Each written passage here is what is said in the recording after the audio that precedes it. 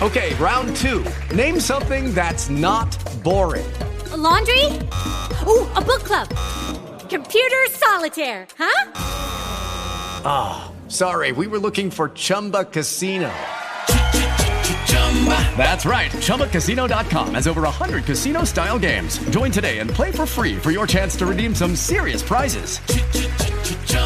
ChumbaCasino.com. No purchase necessary. Void where prohibited by law. 18 plus. Terms and conditions apply. See website for details. Hello, it is Ryan, and we could all use an extra bright spot in our day, couldn't we? Just to make up for things like sitting in traffic, doing the dishes, counting your steps, you know, all the mundane stuff. That is why I'm such a big fan of Chumba Casino. Chumba Casino has all your favorite social casino-style games that you can play for free anytime, anywhere with daily bonuses. That should brighten your day a little.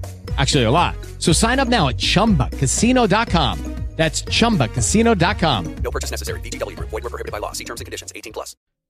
You know, sometimes it's kind of funny how people call the Nordic gods the Viking gods.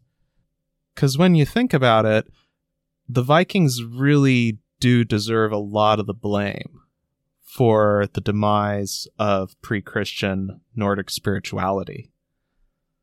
Would you know more? Stay tuned and find out.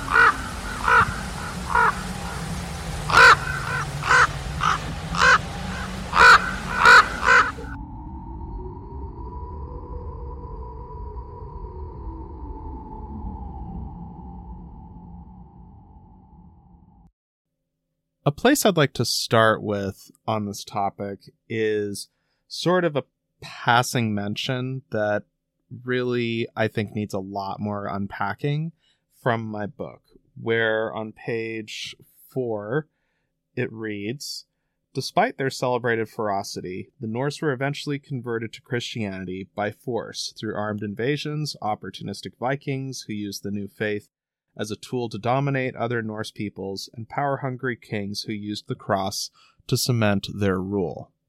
Now, that sort of is what I'm going to be getting at in, one sentence in this episode.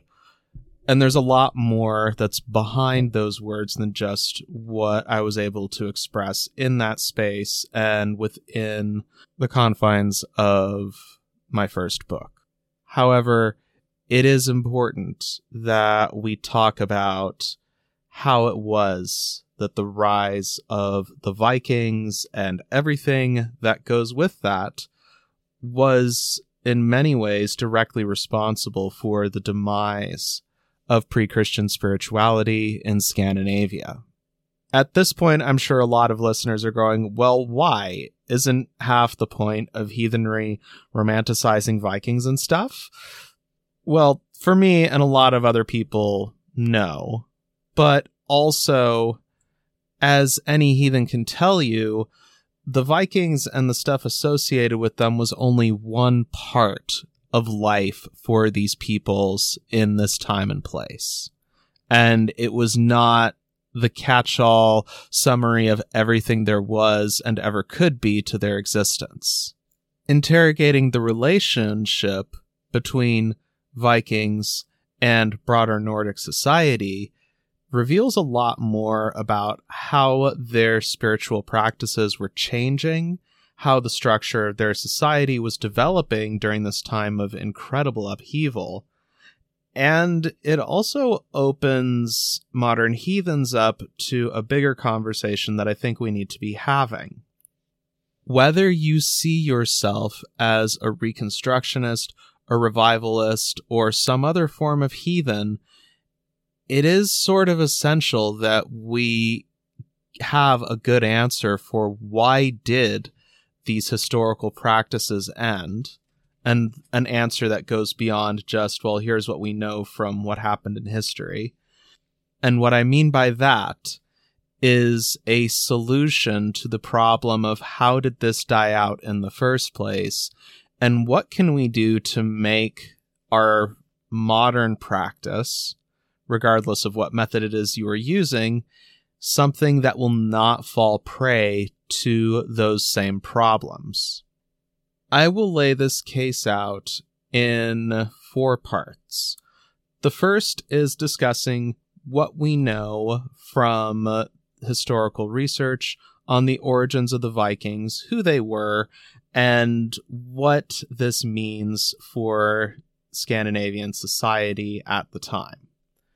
I will then explore the concept which Neil Price has introduced to this conversation of hydrarchy, which is a broader term from maritime history that I'll get into more, that is both interesting for explaining how this particular phenomenon developed, and also offers potential insights for how the modern heathen community kind of tends to function, if unintentionally.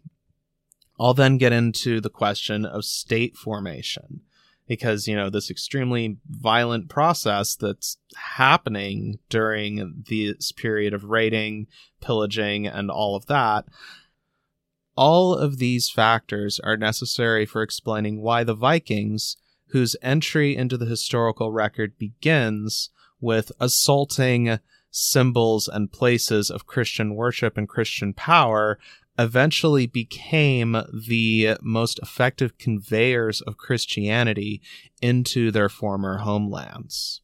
From there, I'll then get into what played out historically, with examples of individuals who could be described as both Vikings and Christians, whose ambitions and desire for power made them critical figures in cementing the place of Christianity in medieval Scandinavia. I'll then end things on what are some things that we can learn from all of this. What is there in the conversion process that can help us avoid repeating history? So, all of that said, let's take some rose-colored glasses and stomp them into the pavement. Our story starts with the origin of the Vikings. Now, this is a topic that has undergone a lot of change, debate, and discussion since it first begins with really the origin of the concept of the Vikings in Victorian England. Yeah, you heard that right. As far as the historical record is concerned, the idea of referring to the 250 so year time span from the raid of Lindisfarne in 793 to the Battle of Stamford Bridge in 1066 as the Viking Age was not actually a thing during that period. The term Viking does show up, particularly in Nordic language source materials, but for the most part, when you read different Christian chronicles, they tend to refer to the raiders as generically Danes, or using some other descriptor like the Northmen. There's even one particular prayer that tends to make the rounds in Viking-oriented groups, discussion spaces, as well as heathen spaces that I'm sure a lot of folks have heard, that goes something like, A furore Normanorum libera nos Domine, which translated from Latin means, from the fury of the Northmen may God deliver us, which supposedly was a prayer that made the rounds during this period, but there is no actual written source that says this was a thing or that this particular prayer had entered any set litany or practice. The closest there is to this prayer that actually existed in period is from a dedication to Saint Menard, which reads, Summa pia gratia nostra conservando corpora et custodie de gente fera normanica nos libera que nostra vastet Deus regna, which means, Our highest and holiest grace, protect us and ours, God, from the wild race of Norwegians which destroys our kingdoms. Such appeals are not that unusual in medieval Christianity, especially since, we are talking a time period that had fairly endemic low-level warfare at pretty much all times, so it makes sense for people to be praying for deliverance from whoever the people are that are currently coming after you. But this notion of a Viking age began as a product of Victorian antiquarians and scholars looking backwards at the period and applying a label to it. Now, this has since stuck because, historiographically speaking, there is still good reason to set this time period apart because it is unique in that you had widespread raiding, migration, and other social upheaval across Europe as a result of these raids and the growth of the hierarchy which developed in the North Sea during this time period. This is all important to mention because our first explanations that exist in the historical record for why this period began starts with the Victorians saying, one day, for reasons totally not apparent to the poor innocent Christians living in Anglo-Saxon England, a bunch of bloodthirsty pagans sailed across the sea and sacked a church. Loaded in this explanation are a lot of bad assumptions, like, for example, that the Nordic peoples were some kind of isolated group of savage people who were not in contact with the broader world around them, that this was some kind of assault from beyond the bounds of civilization by a previously unknown group, striking for unfathomable reasons. That soon swelled as their appetites for gold and land were tempted and then grew thanks to the success of these raids. This whole thing then, takes a really racist turn when you look at Victorian stuff because, again, we are talking 19th century Victorian scholarship. So yeah, it's going to get racist really quickly. Also, sexist in its own special way. But leaving that aside for a minute, this then gets applied by Victorians to say, well, clearly we, as the English, are descendants of these bold and mighty pioneers, and we have inherited their exploratory and conquering spirit, so therefore it's only right that the sun shall never set on the British Empire, and we go and do awful things on pretty much every continent other than Antarctica, and keep Rule Britannia playing at 11 as long as we possibly can. Nothing like being able to go, oh, it's not because we were being greedy or wanted to acquire those resources or were involved in some kind of pissing match with another power in the region. It's because of our Viking heritage. This also gets picked up by other folks like German ultranationalists with predictable bad consequences, like 2 world wars and some genocide along the way. It's safe to say this explanation and the tropes that are associated with it are hella problematic. And anyone whose description of the Nordic peoples from this time that leans heavily into this stuff is probably either badly misinformed or they're peddling some borderline fascist propaganda, which, is not really much of a stretch because literally that's what happened with this line of reasoning in multiple different ways. This, by the way, is before I start getting into the really off-the-wall shit like Ultima Thule and the Atlantean hypothesis and all kinds of other stuff about the great Aryan race. And yeah, this rabbit hole gets really weird and really funky. I'm probably going to do a whole episode about it at some point just because it's so incredibly off the wall and is something that we really need to unpack a bit more. But, leaving all that aside, this stuff is both, really problematic and gets really strange in a bad way pretty quick. It's also pretty solidly wrong on all counts. The current historical consensus for why the Viking period, such as it is, began is complex, consisting of many different related, interlocking causes.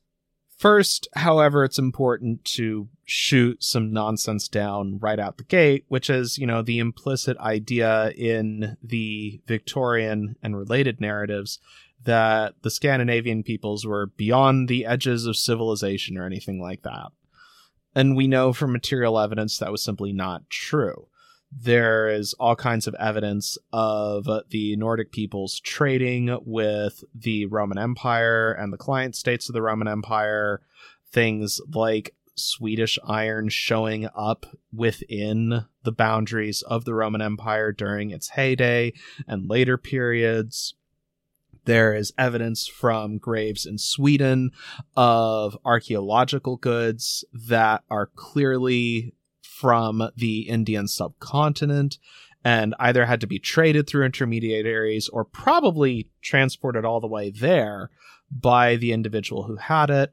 And all kinds of other stuff that shows well before the Viking Age began, the Nordic peoples were fairly integrated into the fringes of the European world. They certainly weren't the center of medieval and late Roman Europe, but they were definitely plugged into this broader world. They probably would have been somewhat familiar with what was going on at points further south and west, even if, the way that the story and the details were conveyed may not have been completely right. I mean, these are cultures where people sufficiently understood the value and significance of Roman currency for it to be worth hoarding as a grave good. We also know goods like wine were traded as far north as what would be modern-day Sweden. Where this starts to change is beginning with a particular phenomenon referred to by Neil Price, which was a major volcanic eruption that happened at some point around 543, some point in the 540s, that had a significant impact on the climate worldwide. Now, this eruption is not attested to directly anywhere by historical sources, but what is described in places like the Byzantine Empire in Constantinople, in different parts of South Asia and other regions of the world, was a darkening of the sky. That particularly in Byzantine sources, they describe how even at high noon, the day was still dark, and it was a year effectively without spring, where you had widespread crop failures, famine, and all kinds of other just absolute world-shattering upheaval that comes from, when the sun gets dimmed by volcanic ash on a massive scale. This eruption is archaeologically attested to by the analysis of old tree rings, as well as by comparing different written sources from different parts of the world that are describing more or less the same thing. That there was this cataclysmic period during the mid-6th century that fundamentally altered life for peoples around the world that looks like basically a Krakatoa, but probably larger scale eruption occurred. This, according to Neil Price, is what set the stage for the rise of what he calls hall-based culture and other significant shifts in Nordic society that happen over the course of the 600s and 700s. There are also arguments by other scholars. This all dovetails really well with other accepted arguments by scholars like Robert Ferguson and Elsa Rosedal, who point to surviving source material and archaeological evidence that shows a likely driver of the rise of raiding and what would be described as the Viking culture was due to food shortages and scarcity in Scandinavia, something that would coincide with this kind of long period. And there's even specific references by Robert Ferguson to what could be described as almost like a starvation lottery on the island of Gotland in the Baltic, where the peoples living there basically drew lots to see who could stay and who would have to basically jump in a boat and try their luck somewhere else because the harvest was simply that bad. There is also speculation, though it is somewhat hard to prove due to the perishable nature of the materials involved, that this period was about when the first sails were invented by the Nordic peoples, or at least adopted in a fashion that worked well with their existing maritime technologies.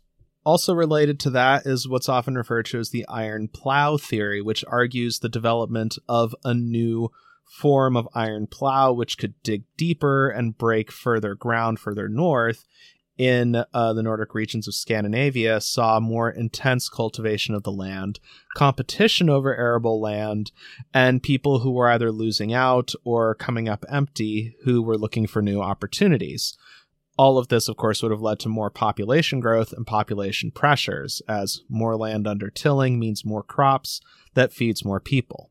One particularly interesting theory that's worth thinking about a bit, not necessarily taking too far, but at least considering, is one advanced by Robert Ferguson, who argues that one likely cause of the escalating violence that would consume the North Sea world in what's referred to as the Viking Age could be the expansion and religious policies of the Frankish Emperor Charlemagne.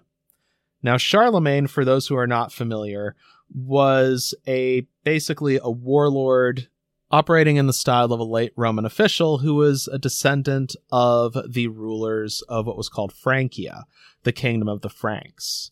Now, Charlemagne, based on surviving sources, was able to effectively unify the realm under his rule, expand Frankish power into what is now like modern-day Catalonia and into the Rhineland in Germany, and along the way was a major sponsor and supporter of the Roman Catholic Church.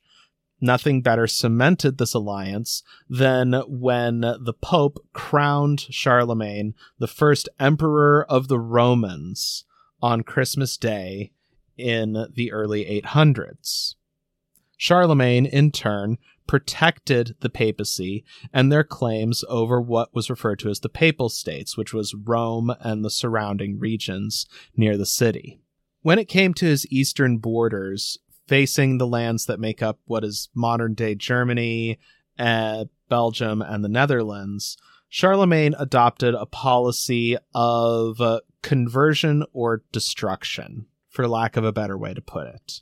The first example of this policy was in what were referred to as the Saxon Wars, a series of conflicts fought over the course of several decades between the Frankish forces under Charlemagne and a Germanic group living in what is the Rhineland today, who were known as the Saxons. And yes, these guys are related to the Saxons who went to England. That's a whole other question. And this war was pretty brutal, even by the standards of the period. The leader of the Saxons, Widukind, fought a prolonged and dedicated guerrilla campaign against the Franks, and often was forced to flee to nearby Denmark and seek shelter because, he had intermarried with the developing Danish monarchy. Eventually, Charlemagne would gain victory, and one of the events that would sort of celebrate and demonstrate his policy to other non-Christian groups in the region was an event known as the Bloody Verdict of Verdun. The Verdict of Verdun was a judgment that Charlemagne rendered on a group of some 3,000 or 4,000, depending on source, captured Saxon nobles who were forced to convert to Christianity and accept baptism. Then, after they had taken the cross, every single one of them was promptly executed by Charlemagne's soldiers. The emperor's chroniclers rather approvingly recorded that the River Verdun ran red with blood for weeks after. Charlemagne then sent demands to the rulers of what is now today Bavaria and other major tribal warlords, giving them a simple offer: convert and accept my status as the supreme Christian monarch, or we're going to give you some of this.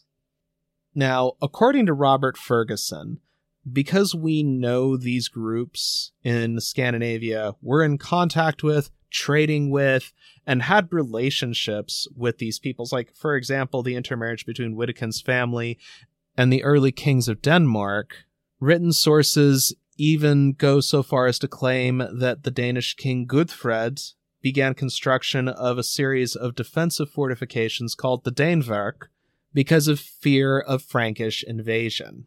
Now, it would be oversimplifying things to say the Viking Age began because Charlemagne was doing some pretty brutal religious and political imperialism nearby, but, it does help explain some of the tendencies, like the particular violence that was dished out to sites of Christian worship, the targeting of sites of Christian worship as both soft targets that had a lot of goods of value, as well as being symbols of this new rising power. Like, it is, again, I'm not claiming, and I know that Ferguson is not claiming that there is a direct one-to-one Charlemagne went around killing a bunch of people, so the Viking Age began in retaliation kind of relationship. But it would not be unreasonable to argue that this was likely a motivating factor for a lot of the people who took to sail and started raiding. That to them, it wasn't just a question of, well, there's gold over there and there's not enough food to go around and we need to go out and take some risks to do this stuff. There was also a very real example of a major power exerting their military might to destroy peoples who they had trading, political, and possibly even familial relations with in some cases, and were clearly doing a different thing than the Christians of earlier periods had. It's important to remember that the other side of that coin of that the Nordic peoples were in contact with and enmeshed with the rest of Europe for hundreds of years, at least by this point, is they also probably would have been somewhat aware of Christianity as a thing. And Christian missionaries had been crossing the Rhine for 300, 400 years by the time the raid at Lindisfarne happens. So it's not like Christianity even was necessarily a new and strange thing to them. But the thing Charlemagne was doing was new and different compared to previous Frankish rulers and compared to what was sort of the previous pattern of Christianity within these parts of Europe that lay beyond the bounds of the Roman Empire. There was also significant political upheaval happening in Scandinavia. About the same time as when Charlemagne is doing some, light crimes against humanity, you have a gentleman by the name of King Harald Finehair, who was a Norwegian warlord who swore that he would not comb his hair until he had successfully brought all of Norway under his rule. And he began doing this in the late 700s, early 800s. And as he went about basically asserting his dominance by military force, he seized lands from people who resisted him and redistributed them to his followers. This, disinheritance, along with the general upheaval that comes from a period of prolonged warfare, now meant you had a lot of people who were on the outs in a significant chunk of Scandinavia and had strong material motivations to go out and get land or stuff and otherwise, make a living for themselves in some way or another, who also had recent military experience. No matter how you slice it, this period was developing an increasingly volatile cocktail that was ready to blow. And these raids exploded onto the historical stage just as you had the highly centralized Frankish kingdom of Charlemagne beginning to fragment, and as Anglo-Saxon England was divided into 7 competing kingdoms who could not effectively mount a unified defense against what would soon be coming from across the North Sea. This takes the story to the North Sea hierarchy that the Vikings made. I want to start first with the term hierarchy, which to my knowledge was first applied for describing this world by Neil Price in Children of Ash and Elm. Hierarchy is any system or situation where you have a culture that is continuously self-replicating, a consistent model of organization that endures without the support of states or other similar related institutions. Hierarchy is largely decentralized, but often has different nodes that serve as points of concentration and, you could say, organization and accumulation within a hierarchical society. Essentially, what this means is the hierarchical space is capable of creating, in this case, Viking raiding bands, because there is a population, there is a set of networks and points of concentration that make it possible for these groups to come together, for ambitious leaders to rally bands of followers, and the knowledge to build the necessary boats, as well as employ the right warfighting techniques to obtain victory. All of which is further facilitated by a larger population of, you could say, more or less unattached, but militarily and, most importantly, nautically experienced individuals. By the way, when I'm saying hierarchy, I want to emphasize that I'm not saying it Hydra as in, like, say, hydropower or something. I'm saying Hydra as in the mythical creature. And that's because that's where this term's name comes from. It was first proposed by maritime historians Peter Limbaugh and Marcus Rediker in their book, The Many-Headed Hydra, where they describe this model and lay it out for explaining the phenomenon of piracy in the Caribbean during the late 17th and early 18th centuries. Marcus Rediker in particular goes into heavy detail on the relationships and networks between different pirate crews, pirate captains, and how members of some crews would go on to become leaders of new crews, thus creating this sort of self-replicating phenomenon happening in a world where mutinous sailors, ships, and places to dock them were readily available. The golden age of piracy also, not unlike the beginnings of the Viking Age, was happening in the wake of a period of prolonged colonial warfare, which now left large numbers of sailors with military experience, a lot of free time on their hands, and a desire to do something other than go back to being a merchant sailor. Not unlike King Harold's unification and creation of the Kingdom of Norway, or Charlemagne's expansion in the continent. This essentially means that you have something of a social and cultural ecosystem that is nourishing the practice of raiding and eventually large-scale conquest and colonization. A big part of what made this self-perpetuation possible for the Vikings, especially in comparison to the Pirates of the Caribbean, was the scale of wealth they were able to amass. Now, everyone knows about, the taking of gold and silver and other treasures from the monasteries and churches of Europe. And there are some historians who have even argued that the Vikings taking these resources and then turning them into a form of liquid capital through use in trade created, sort of the beginnings of a cash economy in Europe. Of course, this is something that is debatable. But what was much more important and much more central, which particularly Neil Price emphasizes in Children of Ash and Elm, was the trafficking of human beings. Thraldom, which was the form of slavery practiced by the Nordic peoples in this time, was not new when the first raids across the North Sea and expeditions along the river systems of Russia began.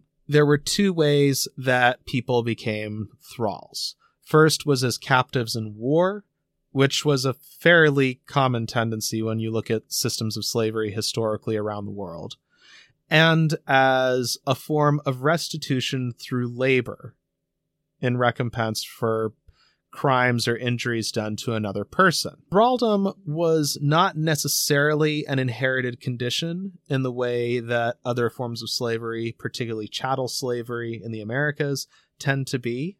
There are also examples of thralls buying their way into freedom in a way that's not unlike some cases in Roman and Mediterranean slavery during the time of the Roman Empire.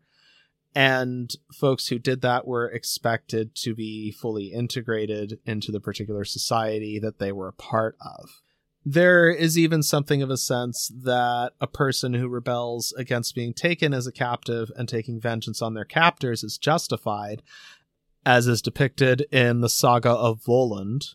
But that said, this was nevertheless a pretty brutal institution. Sexual violence against anyone who was considered to be your human property was protected in law, as were other forms of violence, and even possibly, depending on circumstances, just outright summary execution. Just because it was possible for, at the most extreme end, we have descriptions from Ibn Fadlan's account of the Rus, of a woman whose captor had died, and she was to be sacrificed for the funeral. And content warning for, violence, sexual assault, and other fun things. The slave girl who gives herself to be burned with him in these 10 days drinks and indulges in pleasure. She decks her head and her person with all sorts of ornaments and fine dress, and so arrayed gives herself to the men. When a great personage dies, the people of his family ask his young woman and male slaves, "Who among you will die with him?" One answers, "I." Once he or she has said that, the thing is obligatory. There is no backing out of it. Usually is one of the girl slaves who does this. There's more, and there's no question that Ibn Fadlan was probably exaggerating to some extent, as was a tendency in similar accounts from this time period. But, nonetheless, this is pretty grim stuff and shows a serious dehumanization of people taken into thraldom. And as the Viking Age grew, as the scale of conflict and raiding grew, so did the scale of enslavement, forced relocation of peoples, raids all throughout what would be modern-day Russia, and the accumulation of wealth that comes from that. Slavery was inseparable from this world of smashed churches and looted monasteries. The wealth and resources that could be accumulated from facilitating this trade was the foundation of many of the most celebrated of the later Viking leaders. People like Olaf Tryggvason, Harald Hardrada, and many others got their start going a Viking, and, based on the evidence of the scale of this trade, a lot of that would have involved taking people captive and selling them into slave markets bound for destinations throughout the Mediterranean and the Middle East. This wealth is what made it possible for men like these to then recruit followers from throughout this Viking world, from within this hierarchy, who could be motivated by anything from loot to promises of land and power, or even just an opportunity to engage in more violence and seizure of wealth before going on to the next expedition. This is where the armies and the power for building the early modern Scandinavian states, as well as bringing Christianity, would come from. The large-scale movement of trafficked human beings and the scale of thraldom, both within Nordic parts of Scandinavia and in terms of export, for lack of a better term, brought a lot of people into the society who either were Christian or had contact with Christianity or were otherwise sympathetic to different elements of the message of Christianity as a leveling force that forgives all. A pattern which, by the way, is sort of similar to how some of the earlier adherents of Christianity in the Roman Empire were enslaved people. certain more patriarchal practices, which likely became exaggerated as the period wore on and the demands of an increasingly masculine-dominated military world pressed on the rest of society, such as the lack of say that women had in their choice of partners within, more elite marriages, the systemic infanticide of female infants, and other similar tendencies meant that some of the first converts within the Nordic regions were more influential women within Nordic society. In short, some of the worst tendencies of this society, which became exacerbated by the prolonged violence and accumulation of wealth that came with the Viking period, had become points of spiritual friction that also were somewhat in conflict with other elements of Nordic society, which at times could be more egalitarian. The very thing that had sustained the Viking world was also the thing that was central to the consolidation of Christian monarchy in the Nordic regions of Scandinavia. What you've got, because of all this concentration of wealth and military power, is this growing class of a military aristocracy, not unlike what happened in Europe a few centuries prior during the waning days of the western half of the Roman Empire. The likely reasons for these different successful Viking warlords to convert to Christianity are generally seen as some combination of wealth, power, and probably also some genuine changes of heart in terms of their understanding of spirituality. I'm saying likely because the source materials we have, care of, the joys of anything related to medieval history, are largely produced well after the deaths of the people that they're describing. And while, for example, in the case of the Heimskringla, they seem to be referring to older primary sources, we do not actually have these other sources to refer to. In any case, a lot of these sources were also filtered through the goals, desires, and tastes of by the time of Snorri writing the Heimskringla, elite Christian warrior aristocracy of the kingdoms of Norway, Sweden, and Denmark.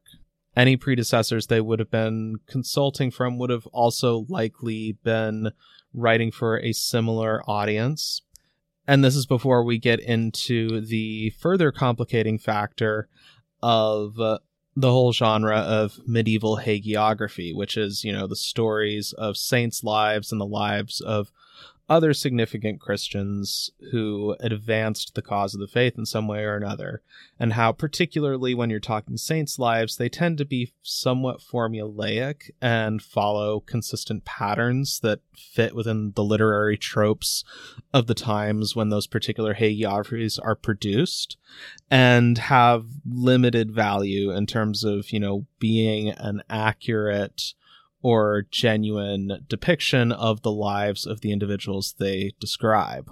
We do have some outside, in the sense of not from the Nordic culture's primary sources, such as the account of Ibn Fadlan describing the Rus, which I quoted earlier, Adam of Bremen's accounts of missionary efforts into Sweden, and the Vita Lebuini, which describes the missionary Lebwin and his interactions with the Saxon peoples in the Rhineland prior to Frankish conquest. Now, certainly there were a lot of material benefits to conversion and siding with the new religion.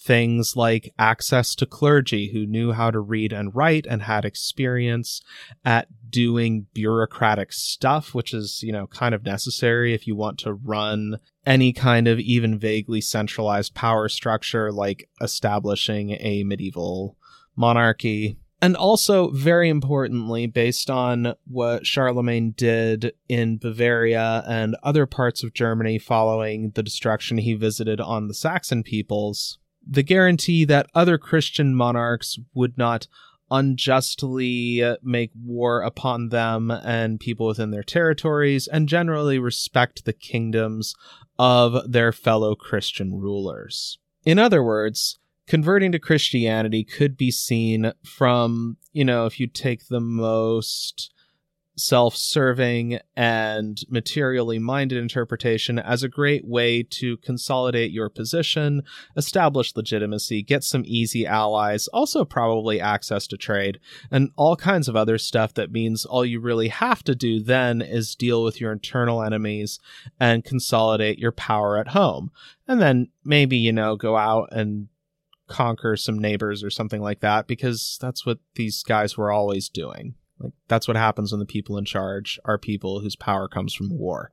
There was also something of a political aspect to this, in that going along with Christian ideas of monarchy meant that you as the king were ordained by God in some way or another to rule over this land in his name, whereas in the Nordic societies that had existed, there was a whole collection of different regional assemblies referred to as tings in Scandinavia that were, to varying degrees, somewhat directly democratic bodies that resolved disputes, acted as something of a law court, and also passed legislation for their particular communities.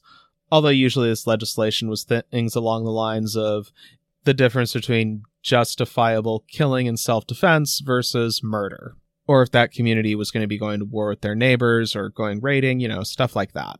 So along with these, international relations, material, economic, and institutional support that conversion could give, it also can give you a handy justification for taking the rod to these different, somewhat unruly, at times ungovernable bodies that did, in some cases, legitimately overthrow and kill kings.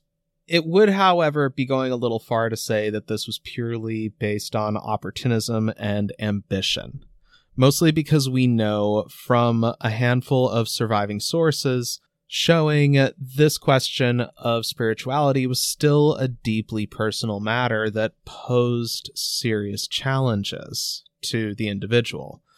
And we get this more because of stuff that survives of the reverse, such as, for example, the Frisian king Radbod, who was courted by Christian missionaries and, according to Christian chronicles, was at the edge of baptism when he stopped and said, "Now, if I do this and I die, will any of my ancestors be in heaven to meet me?" And they said, no, they'll be in hell, because they did not accept baptism and they did not accept Jesus. To which the king replied, "Then I'd rather be in hell with my ancestors than alone in heaven."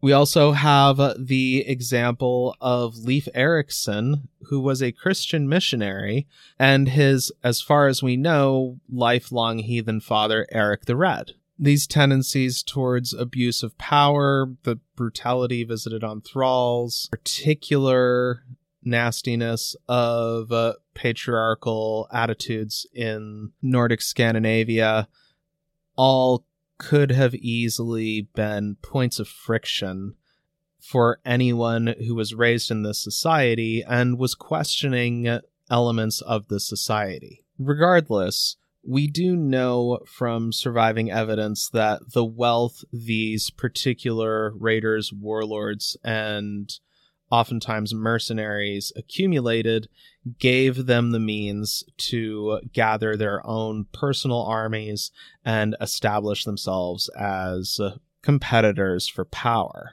This is what fuels the violence that escalates within Scandinavia itself during the later part of the Viking Age, leading up to the eventual conversion of Norway, Sweden, and Denmark. Now, some of this was external, such as the invasion by Holy Roman Emperor Otto I of the heathen kingdom of Denmark and the forcible conversion of that king to Christianity. But most of the rest was brought about and inflicted by peoples living in the Nordic regions who had converted to one side or the other and were looking to establish and expand their power. In the case of Norway, you have Olaf Tryggvason, who imposed himself by force and was eventually overthrown by a coalition of his enemies from Norway, as well as nearby Sweden and other parts of the North Sea world. His successor, Saint Olaf, who would actually officially convert Norway to Christianity, would be killed by a force of largely non-noble local Norwegians who opposed his efforts to bring the new faith to the region. Such violence would certainly have been, at least in the back of everybody's minds, in Iceland when the Commonwealth of Iceland voted through their Althing in the year 1000 to accept a nominal conversion of the island to Christianity with protections for personal practice by people who still adhered to the old custom. And to be clear, there was also quite a bit of violence coming from the side of those who were bringing about conversion, as well as people who were just looking to build their wealth and power, because at this point, these different thrones and states had become assets to be fought over,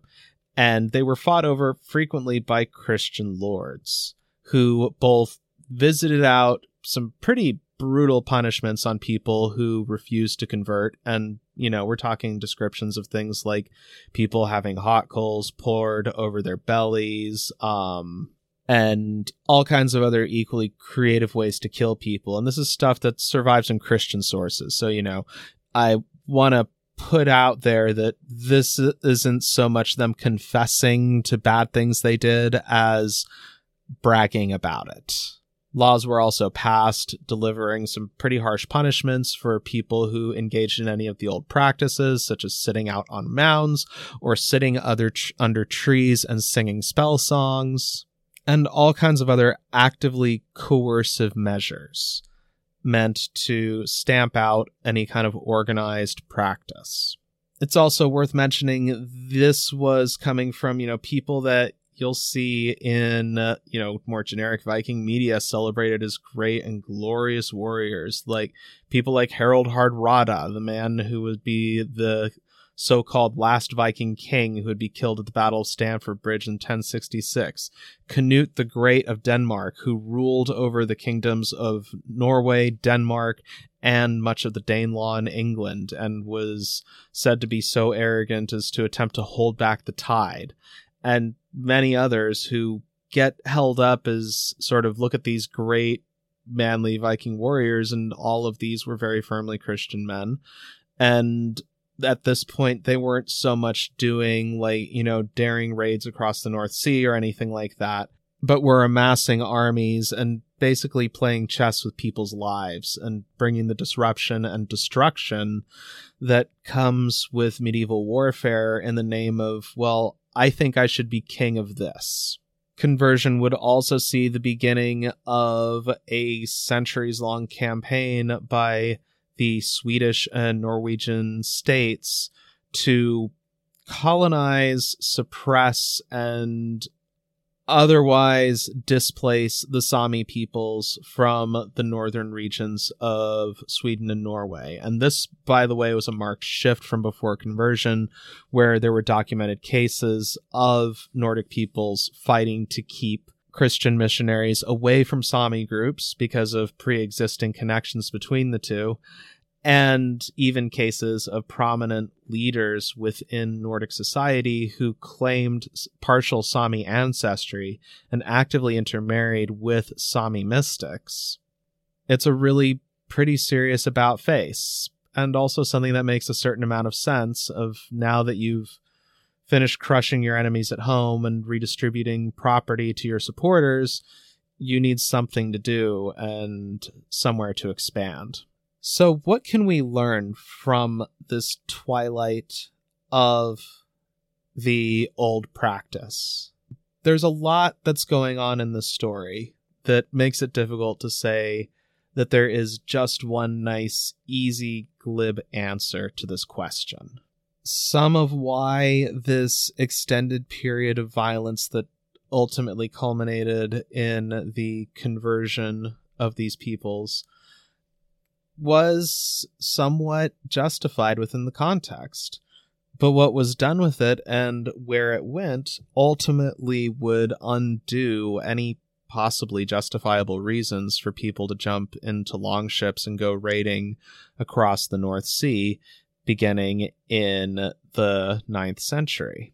What makes this especially perplexing is it seems that some of the more egalitarian spirit, at least from what we can tell loosely, that existed in Nordic societies was in some ways carried over into these raiding bands. Two potential examples of this, although again, we got to take this with a grain of salt because we have very limited source material here, is first from the account of Rollo, who became the first Duke of Normandy. In the missionary's account, one of the questions that was asked of Rollo and the Normans was, who among you would be the chief? And he replied, each man is chief in his own right. And similar sentiments are expressed in the probably a bit more aspirational and fictional than necessarily historical saga of the Vikings, and quite a few other places. This also shares some interesting historical parallels to how many of the pirate ships of the Golden Age of piracy were run by a sort of crude, rough form of direct democracy, often in defiance of the incredibly hierarchical nature of merchant shipping. Something that kind of parallels the new world that was being created, beginning with people with like King Harald Finehair and his forcible unification of Norway. It's certainly also present in Iceland, where the peoples who settled in Iceland explicitly organized themselves based on this kind of mass popular assembly model, and this would endure well after conversion until the island was subsumed by the Kingdom of Norway in the 1200s. Yet these same peoples who were in some ways engaging in some interesting experiments about how to live and how to organize society were escalating one of the largest periods of a sustained slave trade within pre-modern history.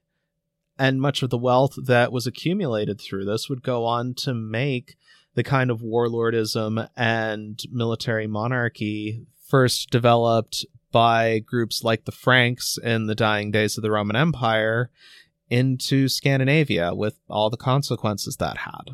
What even more complicates this story is how much survived in folklore.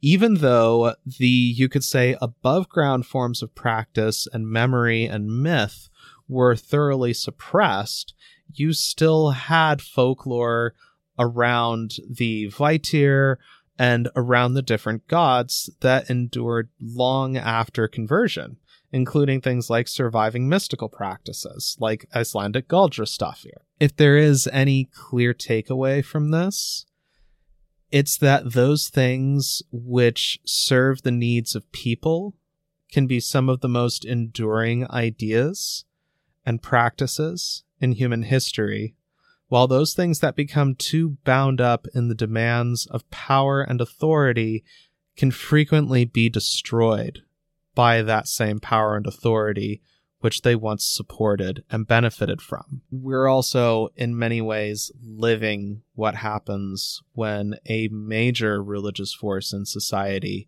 has become nothing more than a vessel for greed and power. Just take a look at the increasingly aggressive Christian nationalist movement in the United States, or Hungary, or Poland. If the goal of the modern heathen movement is to endure and thrive, then we should learn from both why historical pre-Christian Nordic practice failed and everything that has happened in the history of religion since. When power and authority are put ahead of people, things tend to go very badly.